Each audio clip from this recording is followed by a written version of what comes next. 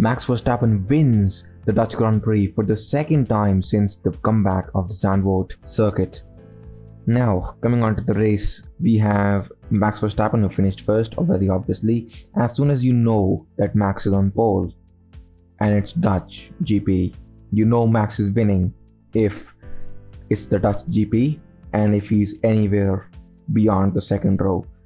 Actually, anywhere beyond the third row, you know he's winning.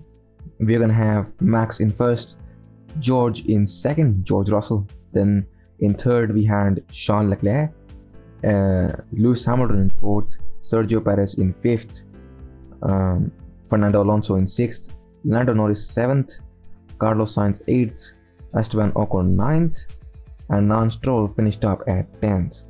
That wraps up the points paying positions. After that, I'm going to give you a brief rundown. Mick Schumacher finished 12th. Alexander Albon finished 12th. Pierre Gasly was 11th. Mick Schumacher was 13th. Sebastian Vettel 14th. The two people who did not finish were Valtteri Bottas and Yuki Tsunoda. I'll talk about Yuki a little later, but here's the thing. Fernando Alonso. So I would like to say that this race felt more like a Fernando Alonso masterclass, to be very honest with you all. Fernando went up like 7 places, like 7. The dude went up from, the dude finished 6th. He qualified 13th. Okay, so there is a big difference of where they finished. One position was a Carlos Sainz gift. More like a Ferrari gift. Again, I hate the Ferrari strategists. I hate the pit crew now as well. Like after this race, I just hate. I've started to hate Ferrari at this point. Like I'm just, yeah. But again, like my love for Ferrari is decreasing over time. But again, coming back to the point here. Here's the thing. Fernando Alonso started on 13th. Finished at 6th.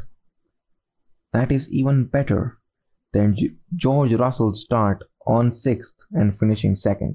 George and Fernando were probably the two best people on the grid, apart from obviously Sebastian Vettel himself, who climbed 5 places from 19th to 14th. Damn, bro, damn. But again, coming back to the point here, if we look at Carlos Sainz, okay, he started at 3rd, he finished 8th, and this is a little controversial of an opinion, but if you're gonna penalize somebody for an unsafe release, you better decide that in the 10 laps where that happened. Okay? If an incident that happened in lap 30 or lap 40, if the decision of that thing is coming at lap number 69 or lap number 70, that is just pure inefficient stewarding. Okay? You just have to train your stewards better. Please, for God's sake, make faster decisions. Because right now, to me, what it looked like was that they took a decision in a hurry.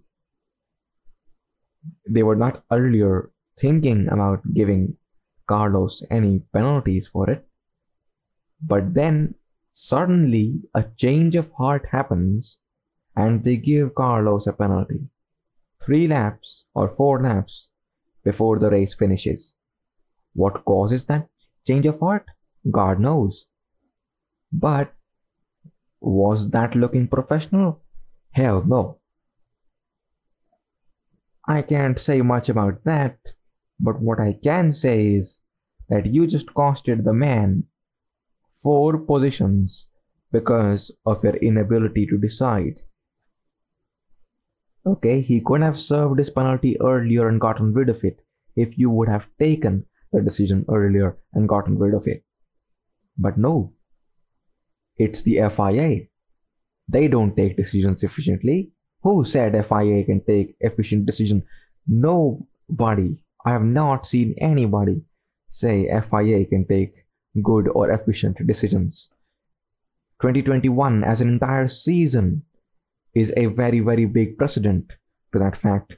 2008, the season is a very big precedent for that. Remember Massa versus Hamilton? And then in 2021, we had Max versus Hamilton. Remember that? Like, FIA just absolutely sucks. You know what sucks more than FIA's decision making? No, I'm not gonna say Ferrari's pit crew or Ferrari strategist. I'm gonna say AlphaTauri's strategist this time, because I don't know if you watched the race or not, but the thing that happened was, here's the thing. Ferrari, whatever you might say, but they have never done something like this. Here's the thing. Yuki Tsunoda, in the middle of the race, I don't remember the exact lap. In the middle of the race, Yuki Tsunoda just comes up and says that, dude, I think the front left is loose. The tire's not fitted properly. And he stops. So the driver says that my tire is not fitted properly. The team replies, no, Yuki, your tire is fitted properly. And then Yuki's like, okay, I'm going to drive.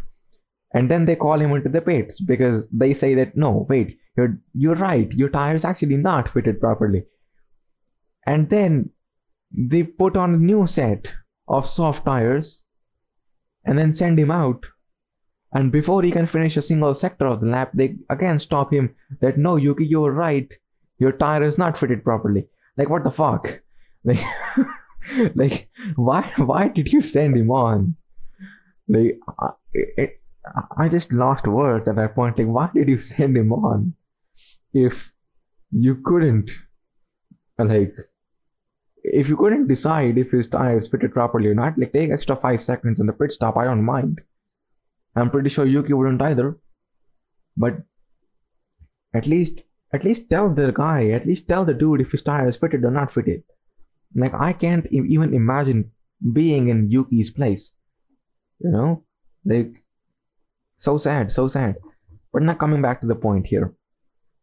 This race, I already know at the time of recording what I'm going to title this episode. This is going to be like the Dutch GP, Pitstop Mayhem, because all the things are connected via pit stops. Listen to this. Towards the end of the race, in the virtual safety car, Hamilton is told to stay out. So is Russell. Hamilton and Russell are 1 and 2. Max Verstappen is in the pits and he goes down to 3rd, possibly even 4th, I don't remember. Here's the thing. And then the next lap, they call both their drivers in for a pit stop. And now Max again goes from 3rd to 1st. If they would have just held on to that positioning, they could have done something, because Russell was a big buffer between Hamilton and Verstappen. But they didn't. I was getting Abu Dhabi 2021 flashbacks. I'm going to be very honest with you. I was getting the 2021 Abu Dhabi flashbacks. But at the same time, I know this for a fact that this time they should not have pitted. Okay? At least they shouldn't have pitted Russell, because Russell had nothing against Verstappen, right? Russell could have held off Verstappen, played the wingman for a second. But they didn't do that. Mercedes, guess what Mercedes did next? They gave both their drivers different compounds of tires for the same race length. Both of them are running. Guess what happened? Hamilton was slapped with some mediums. Russell was slapped with some softs. And it just caused a different kind of mayhem. Because what ensues next, you won't believe me unless you've already seen the race. But here's the thing, that what happens next is gonna baffle your mind. Hamilton is obviously sad about this treatment, that Russell is given softs whereas he's given mediums. And he's slow on mediums. He's damn slow, because he's one of the only people who is out on mediums. The other people who are out on mediums are probably the ones who haven't pitted. So their mediums are like old mediums.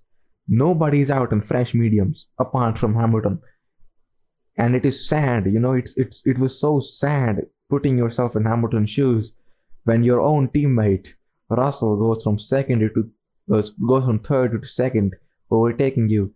Then comes from behind, Leclerc overtakes you, Sainz almost overtakes you.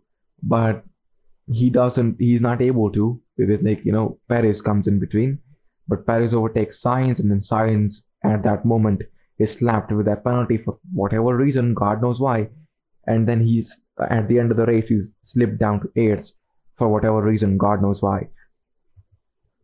As of right now, the race has just finished like 5 minutes ago at the time of recording, so I don't really know if Sainz has given any official statement on that, but that was essentially the race. If I wanna elaborate on it, Lewis Hamilton's post-race interview is that if the rest of the season is like this, we're gonna get that win at some stage. We'll keep breathing down their necks. This is what Lewis Hamilton says after the Dutch GP. This is just 33 seconds ago, and this is a tweet from Kunal Shah, who is the host of the Inside Line F1 podcast. I'm going to leave their link below, like always. But the big question is, I don't know if you noticed this or not. Before we go, we want to discuss this. Carlos Sainz's pit stop. Okay, this is the Carlos Sainz's pit stop, lap 15. I fondly remember that lap 15. He comes in for the pit stop, and then the tires attach seamlessly, no issues there. But then his car does not move out of the box for quite some time. 3 seconds go by, 4 seconds go by, 5 seconds go by, 6 seconds go by, and then there's a dude, a pit crew member, who runs out of the garage with a tire in his hand, and that is when everybody realizes that the rear left tire has not been fitted. Like the dude who's supposed to be bringing the tire and replacing the tire is not even there. Where was the tire? This is the big question. This is the big question. Where was the tire, Ferrari? Please inform all of us. Where did you put the tire? Where are the tires kept? Was that a special tire, or like some kind of lucky charm, or what? Like, why was that tire not there originally? That is a big question. Now with this, we are going to end the episode, and I would like to thank all of you that now we are inching closer and closer and closer to 500 total downloads. We're going to hit 1,000 very soon, hopefully this month. As I mentioned previously, the podcast is coming back on track. We are back on the rise from the past 3 months. I hope so. We continue to do so, and with this, I'm gonna request all of you to please hit the 5 stars review button, and subscribe and follow to enjoy more such episodes. For now, I'm going to be signing off. Bye.